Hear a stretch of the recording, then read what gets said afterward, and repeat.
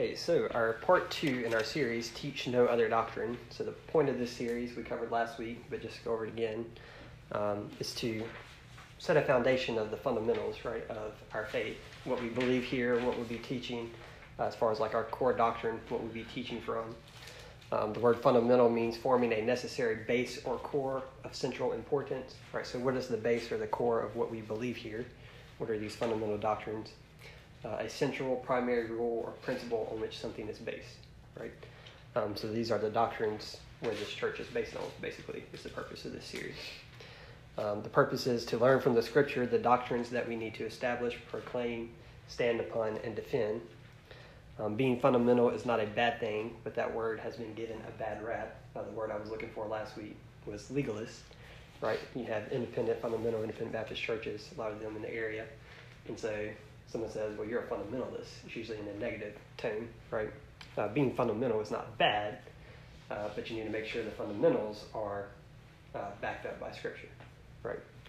It's not your opinion, right? Like women shouldn't wear skirts because I'm a fundamental independent Baptist, right? Or you shouldn't go to the movies, right? Because I'm a fundamental independent Baptist, right? So you have these legalistic things that come out of people who say they're fundamentalists, right? And so that word's often given a bad rap, but it's not a bad thing. Think about sports. People say, well, we're going to teach you the fundamentals first, right? That's the basics, the core. And you get down these things that you can grow and build upon them and become a better athlete, right? So you need to make sure you have the fundamentals if you want to grow in the doctrine of the Scripture. And so that's the purpose of this series. The doctrines need to be based on the Scripture, not man's opinion. And then it should be doctrines that we find clearly taught and defended in Scripture.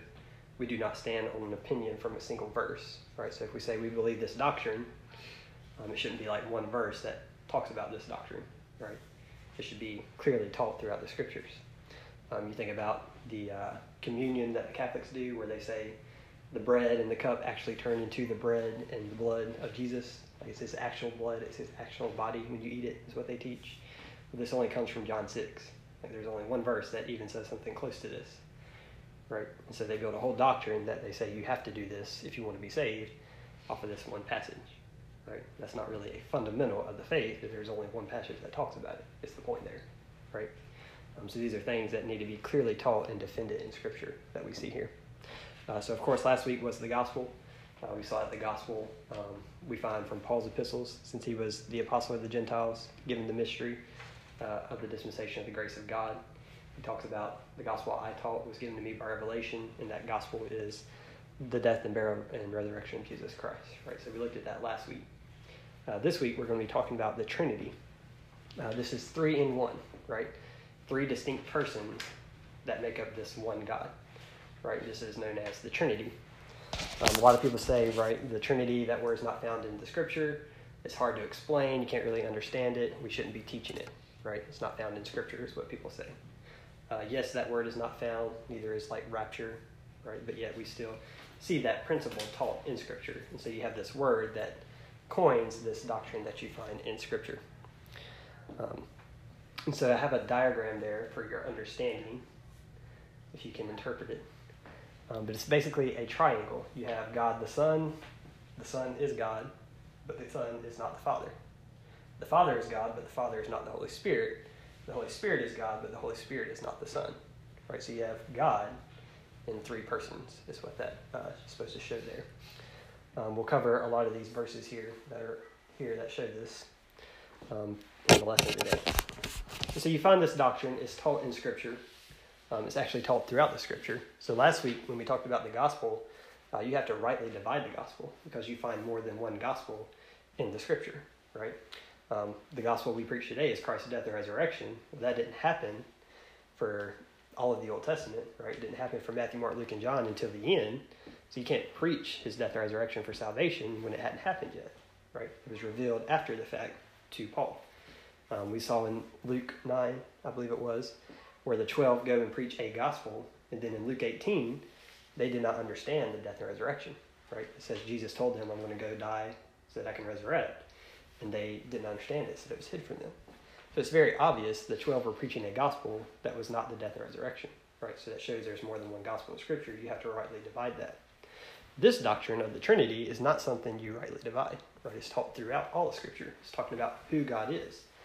in Malachi, he says, I am God, I change not. Right? So God doesn't change. What is interesting, though, is that you don't really see the Father, the Son, and the Spirit, those names given, until the New Testament, because that's when the Son is manifest in the flesh. Right? So you have to then distinct, well, this is God the Son, and this is God the Father. Right? And you do see it mentioned in the Old Testament, where like God came and revealed himself to Abraham. Well, that was a Christophany, I think is what they call it. It's Christ in the revealing himself in the Old Testament. So you see that, but it's not referred to as this is the Son, right? That's in the New Testament because the Son has manifest himself in the flesh, right? So you have some better verses or clear verses maybe in the New Testament, but it's not something that you have to rightly divide. So let's look at some clear verses showing that these are three distinct persons in one God. If you go to Matthew 28:19.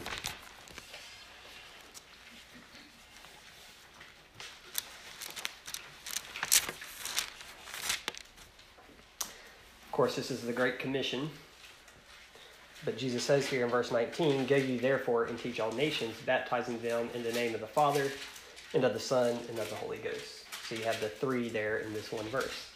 Baptize them in the name of the Father, the Son, and the Holy Ghost.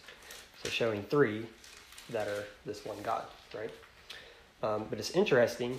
He says, baptize them in the name of the Father, the Son, and the Holy Ghost. Well, the name of God is not something that you are to blaspheme, right? It's only given to God himself. So if you're saying, baptize them in the name of the Father, Son, and the Holy Ghost, and the Son and the Holy Ghost aren't God, well, what's significant about their name, right? Shouldn't we only baptize them in the name of God, right? Because his name is to be hallowed. So just to show this, you go to Psalms 8, verse 1. I said this doctrine is something that you find by reading the Scripture and cross-referencing a lot of Scripture. Psalms 8:1, it says, O Lord, how excellent is thy name in all the earth, who has set thy glory above the heavens. Right, so it talks about how excellent is thy name, O Lord. So here in the Old Testament, right, the Lord's name is excellent. Psalms 148, verse 13.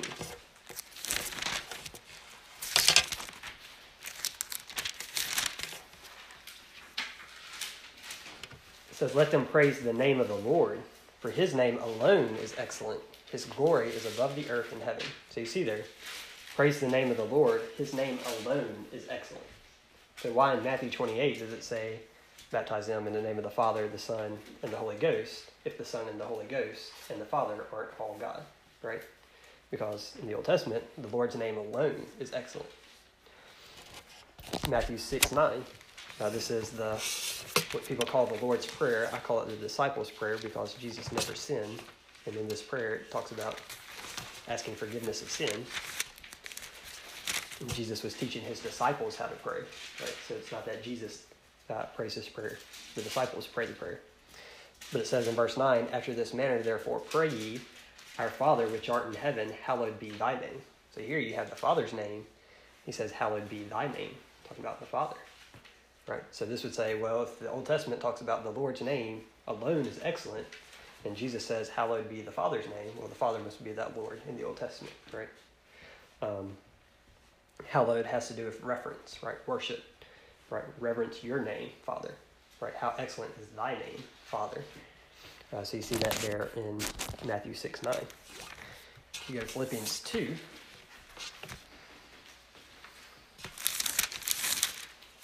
Verse 9 through 11. It says, Wherefore God also hath highly exalted him and given him a name which is above every name. So this is talking about Jesus Christ. It talks about his name being above every name. That at the name of Jesus, every knee should bow of things in heaven and things in earth and things under the earth. And that every tongue should confess that Jesus Christ is Lord, to the glory of God the Father. So here in this verse, you have Jesus' name being above all the names. Right, that every tongue should confess that Jesus Christ is the Lord, to the glory of God the Father. So now you have Jesus' name who is being above all names. So do we hallow the Father's name or do we hallow Jesus' name, right? Which name is more excellent? Because the Old Testament says, thy name alone is excellent, right? So you have, again, this cross references that you can make to show, well, Jesus is God, right? Just like the Father is God. both their names, being God, are excellent because they're one God, right? Ephesians 1:21, similar to Philippians.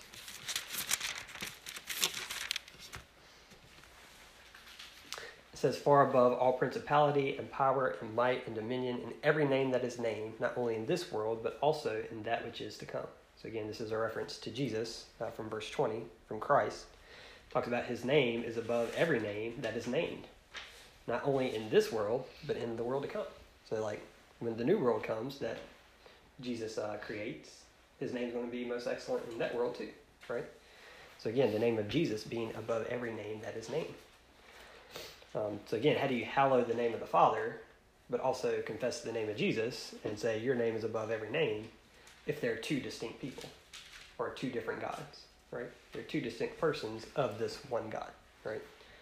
So you see that with the name of God, how you can show, well, Jesus is God just like the Father is God, right? They're both God. If you go to 2 Corinthians 13, verse 14, so another verse that talks about the Father, Son, and the Spirit all in one verse, right? Showing that they're distinct, but they're all God.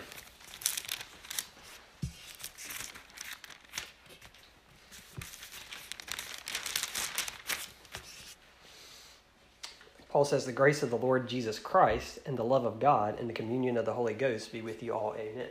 So you have here the grace of the Lord Jesus Christ, the love of God, and the communion of the Holy Ghost. So again, you have the three, Jesus Christ, God, the Holy Ghost.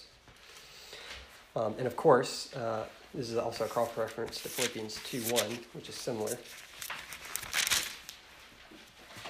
says, if there be therefore any consolation in Christ, if any comfort of love, if any fellowship of the Spirit, if any bowels of mercy. So here you have the consolation of Christ, the comfort of love. We saw in our Q&A, God is love, right, in 1 John 4. And then you have the fellowship of the Spirit, right? And of course, grace is Christ's work for us. Titus 3:7 talks about how Christ saved us by his grace.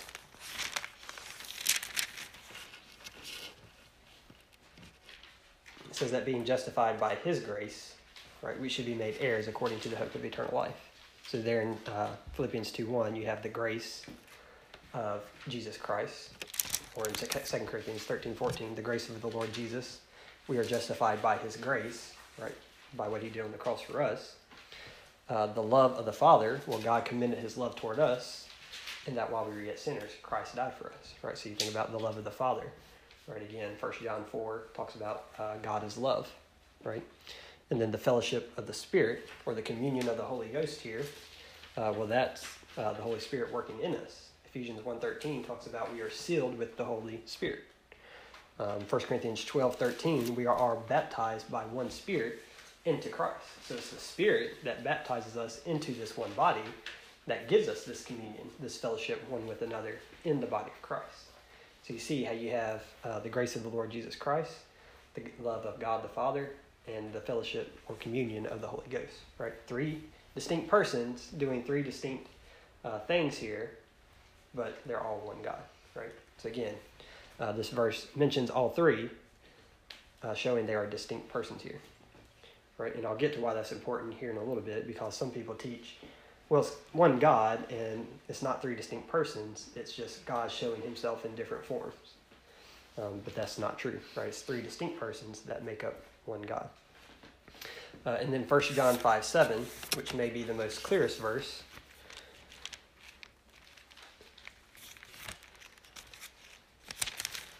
But also a very controversial verse. It says, for there are three that bear record in heaven, the Father, the Word, and the Holy Ghost, and these three are one. So there's three in heaven that bear record, the Father, the Word, which of course we know from John 1, the Word is Jesus Christ, and the Holy Ghost. These three are one. Right, so very clear statement, right? Three in heaven that bear record, the Father, the Word, the Holy Ghost, these three are one. However, this is a controversial verse because it's not contained in other Bible versions, right? They say it's not in the oldest manuscripts. Some people say it was a footnote in some of the manuscripts that they found, and they think that people just added it into the text, right? And so there's a controversy around this verse that, again, takes away a clear statement as to the Trinity, right? And we'll deal with this probably later on in this series. But you have this, again, three distinct persons in one God mentioned in these verses, right? They all mention the Father, the Son, and the Holy Spirit, showing they're three distinct persons. You see the Trinity in creation. So if you go to Genesis 1, verse 1 through 2.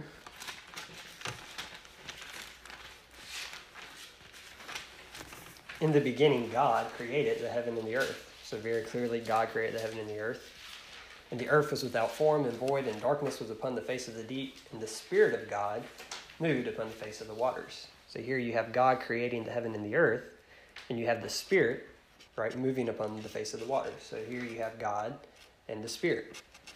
Right, so God creates, and then the Spirit moves upon the face of the waters. Colossians 1, verse 16, and you can hold your place there in Genesis, we'll come back. Colossians 1:16 says,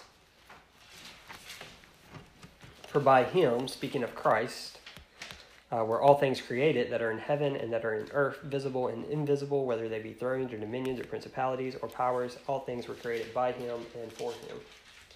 And he is before all things, and by him all things consist." Right, so Genesis 1 says, in the beginning God created heaven and the earth. Colossians 1 tells us it was Christ there that was creating it. Right?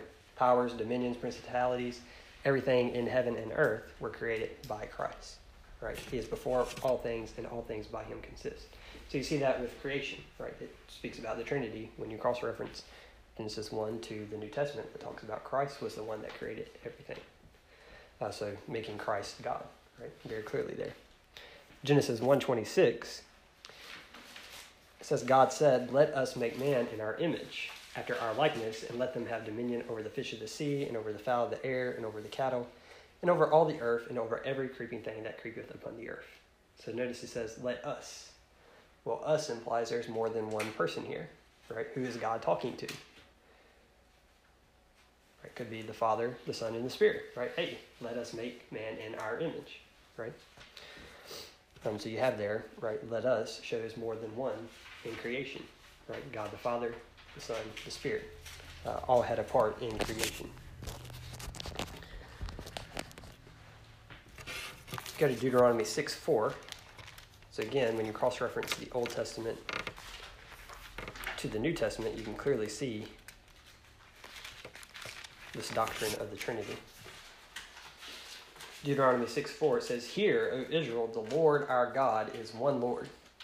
So the Bible teaches there is one God, right? There's not multiple gods, there is one God. The Trinity is not that there are three gods, it's one God. There's three persons that make up this one God. Okay? Deuteronomy 6:4 says, "Hear, O Israel, the Lord God is one Lord." Go to Mark 12:29. Jesus quotes this verse in his ministry.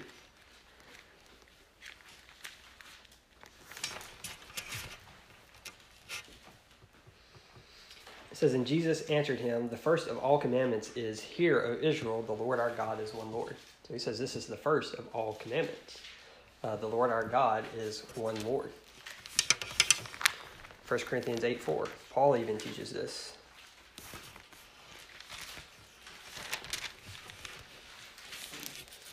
It says, "As concerning, therefore, the eating of those things that are offered in sacrifice unto idols, we know that an idol is nothing in the world, and that there is none other God but one." Right. So in 1 Corinthians 8, he's dealing with meats that are offered to idols, and Jews are saying, hey, we can't eat this meat because it was offered to an idol. And the Gentiles are saying, hey, we're in liberty of Christ, we can eat this meat. Right? There's nothing wrong with the meat. Just because it was offered to an idol doesn't make the meat bad. So you had this argument. And Paul is actually siding with those who knew their liberty in Christ. Because he says that idol is nothing, right? It's a piece of wood, right? Something that man created. So yeah, eat the meat, right? Because that idol is nothing. He says we know there is only one God, right? And then of course he goes on to deal with, but if that's a stumbling block for your brother, don't cause your brother to stumble, right? So don't use your liberty to make a brother stumble here. So that's what this passage is dealing with. But you have this teaching, right? There's only one God. That idol is nothing, right? There's only one God. So you see this taught throughout the Bible, right? There is one God. God is one Lord. But in this same passage of 1 Corinthians 8, you look at verse 6. He said, but to us there is but one God, the Father. So Paul teaches the only God there is the Father. But notice he says, of whom are all things, and we in him, and one Lord, Jesus Christ. But I thought God was one Lord. And so now you say there's God the Father and the Lord Jesus Christ. So is it a God and a Lord, and they're two different gods? Or is it one God made up with at least two persons here in this verse, right? God the Father and the Lord Jesus Christ. Right? So you see how you can make that connection. The Bible teaches there is one God, he is one Lord. Paul says here there is one God, of whom are all things, and we in him, and one Lord, Jesus Christ, by whom are all things, and we by him. Right? Jesus Christ and the Father are one God. Right? They're two different persons, but they make up one God. So you see that there in this verse. In 2 Corinthians 3:17, Paul says that the Lord is that Spirit. So again, there's one Lord. We've already seen that God is referred to as the Lord. Jesus is referred to as the Lord. Here in 2 Corinthians 3:17, he says, now the Lord is that Spirit. And where the Spirit of the Lord is, there is liberty. So now the Spirit is the Lord. So again, is it three different Lords, or is it all of these are the Lord? Right? So again, that's how you find this doctrine throughout Scripture. It's not something that someone just made up. You have to look at these verses and interpret them. Right? So there's only one God taught in Scripture, but it's made up of these three different persons, right? Because you see them referred to as this God throughout Scripture. So those are some of the clear passages that you can find this doctrine taught, right? Because you see that name mentioned in one verse, you see all three different names, and then you also see the teaching where there's only one God, right? So that means that these three have to make up this one God. So why is this important? Well, because the Scripture teaches it, therefore it's important, right? That's really all you need to know why this is important, because the Bible teaches it, right? It should be enough. But here's some other reasons. If the Trinity is not true, then God is not our Savior, just some righteous man or prophet, right? If Jesus isn't God, then God's not our Savior, because Jesus is the Savior, right? And so again, some more cross references here. 2 Samuel 22:3. So you really have to think about that. If the Trinity isn't true, then Jesus is not God, and then how can we have faith in him as our Savior, right? So it affects the doctrine of your faith in Christ as your Savior.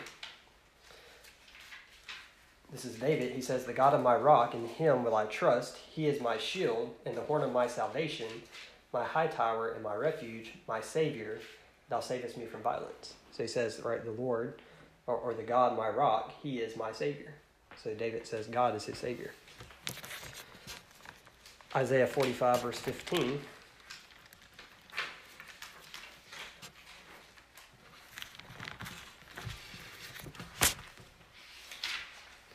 It says, verily thou art God, that hidest thyself, O God of Israel, the Savior. So God of Israel is the Savior. Verse 21, tell ye and bring them near, yea, let them take counsel together, who have declared this from ancient time, who have told it from that time, have not I the Lord? And there is no God else beside me, a just God and a Savior, there is none beside me. Right, so God says, there's none beside me, I'm a just God and a Savior. So again, this has a reference to there is only one God and he is Savior. Right? Hosea 13:4.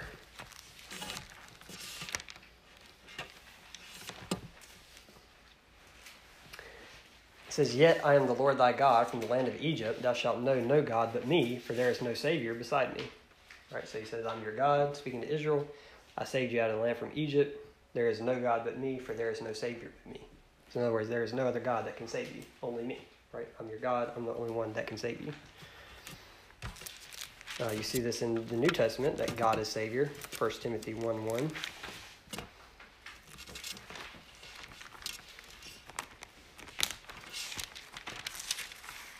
So again, the purpose of this series, the reason we're going through all these verses is to show it's not like there's just one verse that teaches this. Right? It's taught throughout the Scripture. This is an important doctrine.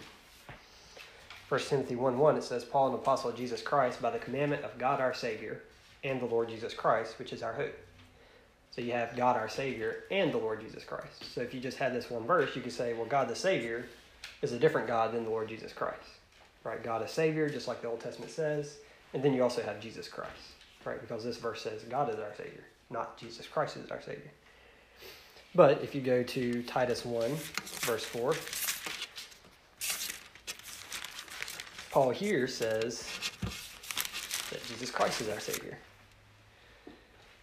It says, to Titus, mine own son, after the common faith, grace, mercy, and peace from God the Father and the Lord Jesus Christ our Savior. So he doesn't say God the Father our Savior and the Lord Jesus Christ in this verse. This verse he says God the Father and the Lord Jesus Christ our Savior. So he says the Lord Jesus Christ is our Savior in this verse. So again, you make these connections. Well, God is our Savior and the Lord Jesus Christ is our Savior because the Lord Jesus Christ is God. Right?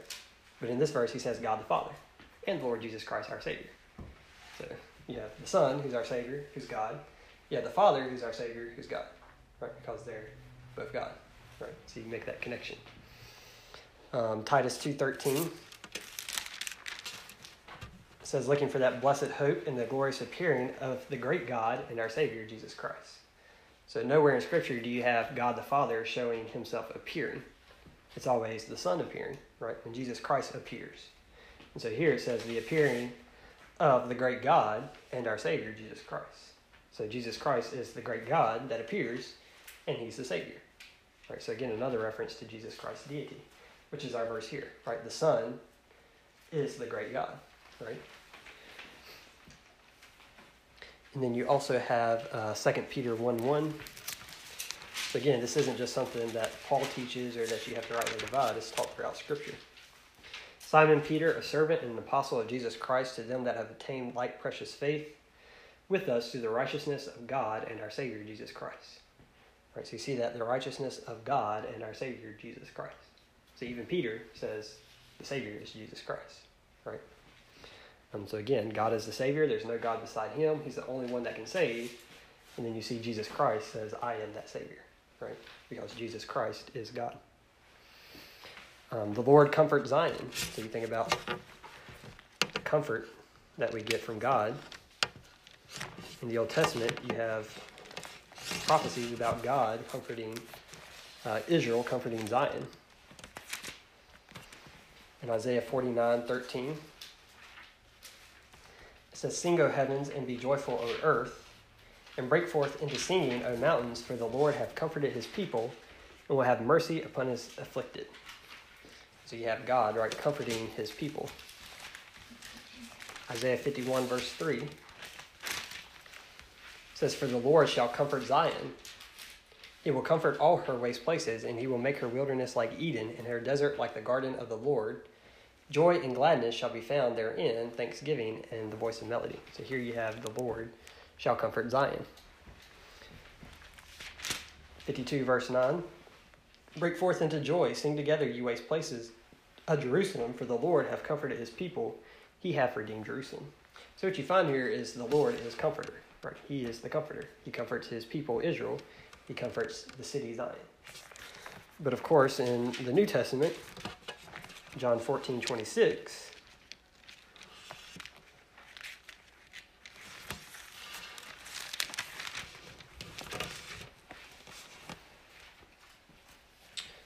and this is another clear verse that mentions all three of the Godhead in one verse. It says, but the Comforter, which is the Holy Ghost.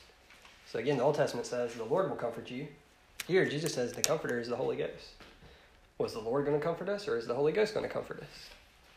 Well, it's both if the Holy Ghost is God, right? If the Holy Ghost is Lord. So again, you make that connection. The Holy Ghost is God. That's how the Lord comforts. It says, but the Comforter, which is the Holy Ghost, whom the Father will send in my name, he shall teach you all things and bring all things to your remembrance whatsoever I have said unto you. So this is Jesus speaking, right? So you have the Son speaking, and then he says, the Comforter, which is the Holy Ghost, the Father will send. So you have all three here teaching. He will send in my name. So you have the Father sending the Holy Ghost through the name of Jesus. And Jesus is speaking these words. Right? So again, the Trinity, right? The Son, the Father, the Holy Spirit. 2 Corinthians 1, 3 through 4. It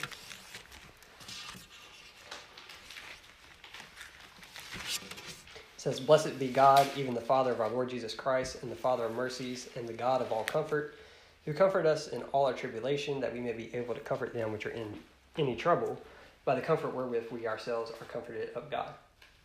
Right? So the God is the God of all comfort. Right? And it says the Holy Ghost is the comforter. Right? Because the Holy Ghost is God. Right? So if the Trinity is not true, then Jesus is not God, and we are committing idolatry if we find completeness in Jesus, because then we're finding completeness in someone other than God, right? Which would be idolatry. Colossians 2:8-9 teaches that we are complete in Christ.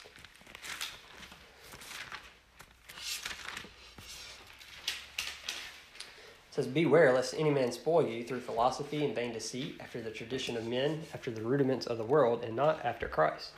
For in him dwelleth the fullness of the Godhead bodily, and ye are complete in him, which is the head of all principality and power.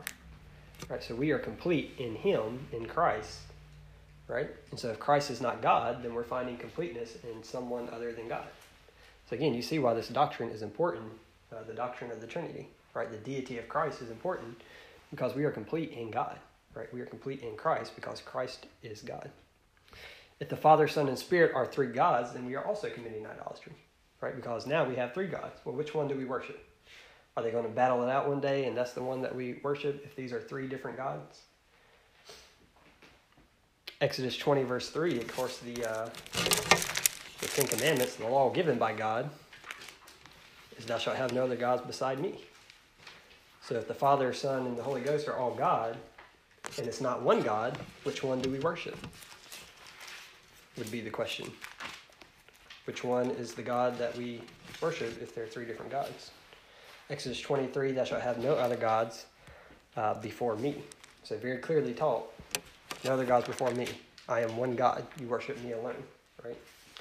Exodus 23:13. And in all things that I have said unto you, be circumspect, and make no mention of the name of other gods, neither let it be heard out of thy mouth. So don't even make mention of the name of other gods. Right? You shouldn't even think about worshiping them or bringing them into your nation.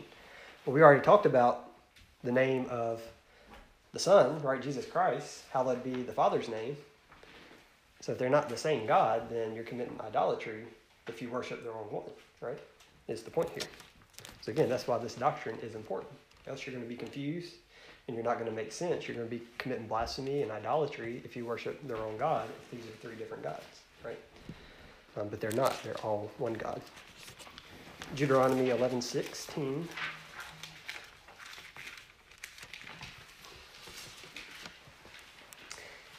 It says, take heed to yourselves that your heart be not deceived, and you turn aside and serve other gods and worship them. So again, having to do with the law, don't be deceived. Don't turn aside and serve other gods. So again, if this is more than one God, and you're serving Jesus Christ, and he's not the Father, and the Father is God, you're, again, serving another God. You've deceived yourself. Or if you say, oh, I only worship the Father, but the Scripture says that great God, our Savior, Jesus Christ, well, what if that's the God you're supposed to worship? Right? So again, you see where you'd be confused. Which one do I worship? Right? Well, they're all God. You worship this God who is made up of these three persons. Right? So if you're worshiping Jesus, you're worshiping God. If you're worshiping the Father, you're worshiping God. They're the same person. Right? They're the same God. Different person, same God. Right? 1 Corinthians 8:4, we already read that, where Paul says, right, there is no other God but one. Right? So thou shalt have no other gods before me. There's no other gods but me. Don't be deceived lest you worship other gods. And then you find the Son is God, the Spirit is God, the Father is God. Right? So they can't be three different gods. It's one God made up of three distinct persons. And then the Trinity also distinguishes God from other gods. So you have Allah, Buddha. These are one being, one entity. Right? Allah is one person. Right? But the God of the Bible is distinguished from them because he is made up of these three persons. God did not create man because he needed someone to love him or he needed someone to love. Right? And you may have heard that before. That's wrong. Right? God created us so that he could have a relationship with someone. So what was God doing for all of eternity past before the last 6,000 years? Was he like just had some void and he's like, how do I figure out how to have a relationship with someone? Like, was he trying to figure it out? Well, the answer is no, right? Because you had the Father, Son, and the Holy Spirit for eternity past. Right? The Father could love the Son could love the Father. Right? The Father could love the Spirit could love the Father. Right? And you see this in the Scriptures. John 14:31.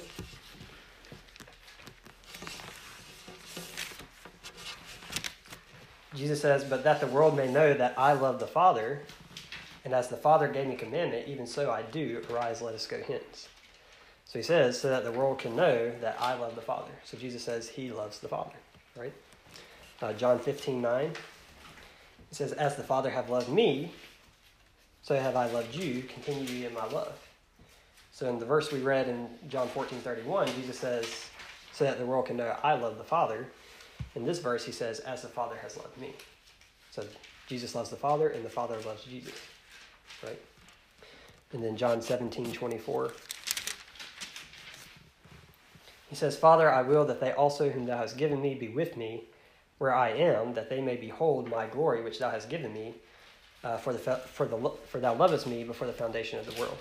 Right. So before the foundation of the world, the Father loved Jesus.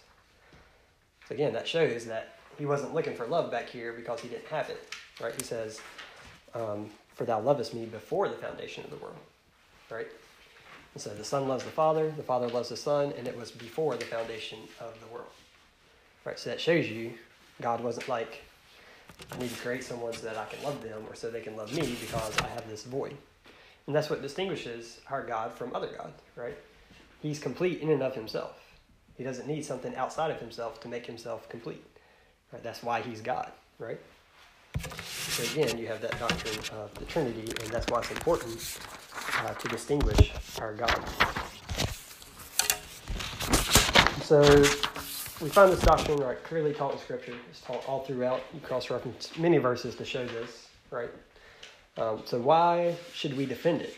Well, again, because the Scripture teaches it, and as the church, we are to be the pillar and ground of the truth. It says in 1 Timothy 3:15, right? We are to teach the truth of the Word of God, and if this is taught in Scripture, and someone says, well, he's not really God, right? The Son's not God, or it's three different gods. Well, that's not what the Scripture teaches, right? It teaches one God, and it teaches that these three are that one God, right? But they're different. They're distinct, right? That's why they can love one another. That's why they can complete different tasks. Think about your salvation, which I didn't have on here, but you think about your salvation. God the Father sent the Son who died on the cross for your sins, and you're sealed by the Spirit. So again, you see the completeness there of all three in your salvation, right? All three had a part in your salvation. So you see that as well, making it important to do with your salvation. But not defending this doctrine will lead to Arianism, which is Christ is not divine and was created by God. So people teach, well, Christ isn't really God. He was created by God, right? He's a creature of God. So if you don't hold to the doctrine of the Trinity, the three in one, you may go down the road of Arianism and you teach, well, actually, this is God and he has a spirit and he created this person, right? Which is not what the Bible teaches, as we've clearly seen, right? Christ is God. You might lead to Subordinationism, which says the Son and the Holy Spirit are actually inferior to the Father, right? The Father is God, and these are like many gods, but they're not as powerful as this God. Right? Well, it says our great God in Titus 2:13 and Savior Jesus Christ. Right? Jesus Christ is our great God. In Acts 5:3-4, it talks about Ananias and Sapphira. He says in verse 3, you've lied to the Holy Ghost. And then in verse 4, it says you haven't lied to man, but to God. Well, if you lied to the Holy Ghost and says you didn't lie to man, but to God, that makes the Holy Ghost God, right? Because that's who he lied to, right? So you have the Holy Ghost is God, right? But if you say subordinationism, you're making these two not God, right? Which is what subordinationism is. So again, if you reject the Trinity, you might fall to the false teaching of subordinationism. You have adoptionism, which is another false teaching concerning Jesus. They say that he was adopted as a man, and God adopted him as his son. And they say you see it was either at his baptism, his resurrection, or his ascension. One of these three is when God adopted Jesus as his son. So again, he was just a man, but he lived perfectly. God put his spirit in him and adopted him as his son. All right, so again, that's a false teaching of Jesus Christ. Modalism, which is one God revealed in three different forms. So again, they say this is one God, but he reveals himself in different ways, which makes these not three distinct persons, which again, how can he love himself, right? He says, I love the Son, and the Son loved me, right? But they say, well, no, it's only one God. And when he's the Son, he's not the Father of the Spirit. When he's the Spirit, he's not the Father of the Son. When he's the Father, he's not the Son or the Spirit, right? He's just showing himself in these different forms, right? Which, again, isn't what the Scriptures teach, right? It's three distinct persons. They exist at all times, right? Or a tritheism, which is the Trinity is three distinct gods. Well, the Bible teaches there is only one God, there's none beside him, so it can't be that these are three gods that are equal in power, right? So again, that's another false doctrine. And you have examples of this, actually. Think about H2O, where people try to make water, right? You have liquid, steam, and ice. Like they say, this is like God, right? But actually, that's more like Modalism, because all of these are one thing, water, and they can't be all three at the same time. It's either ice, steam, or liquid, right? You can't have steam, ice, and liquid all at the same time, right? This is what Modalism teaches. Well, it's one God, but he manifests himself in different ways at different times, right? So you have the Father, which is not the Spirit. The Spirit is not the Son is not the Father, but the Son is God, the Father is God, and the Spirit is God. Right, so one God, but in three distinct persons. Does that make sense? A little bit. And ultimately, it is hard to grasp because he's God. He's not us, right? There's no earthly. Right. There's nothing that can. Yeah. Well, this is exactly how God is, because he's God. There's nothing else beside him, right? That's what the Scripture teaches. And so it is going to be hard to grasp exactly how this is, right? And so, with that said, not defending this biblical doctrine, again, will lead to error. It'll lead to heresy, and it will lead to not biblically representing how God has revealed himself in Scripture, right? You're going to go down one of these other paths of it's one God in three different forms, or it's three different gods, right? Or it's God and these two are just like supernatural beings, but they're not God, right? Which again is false. So, any thoughts or questions?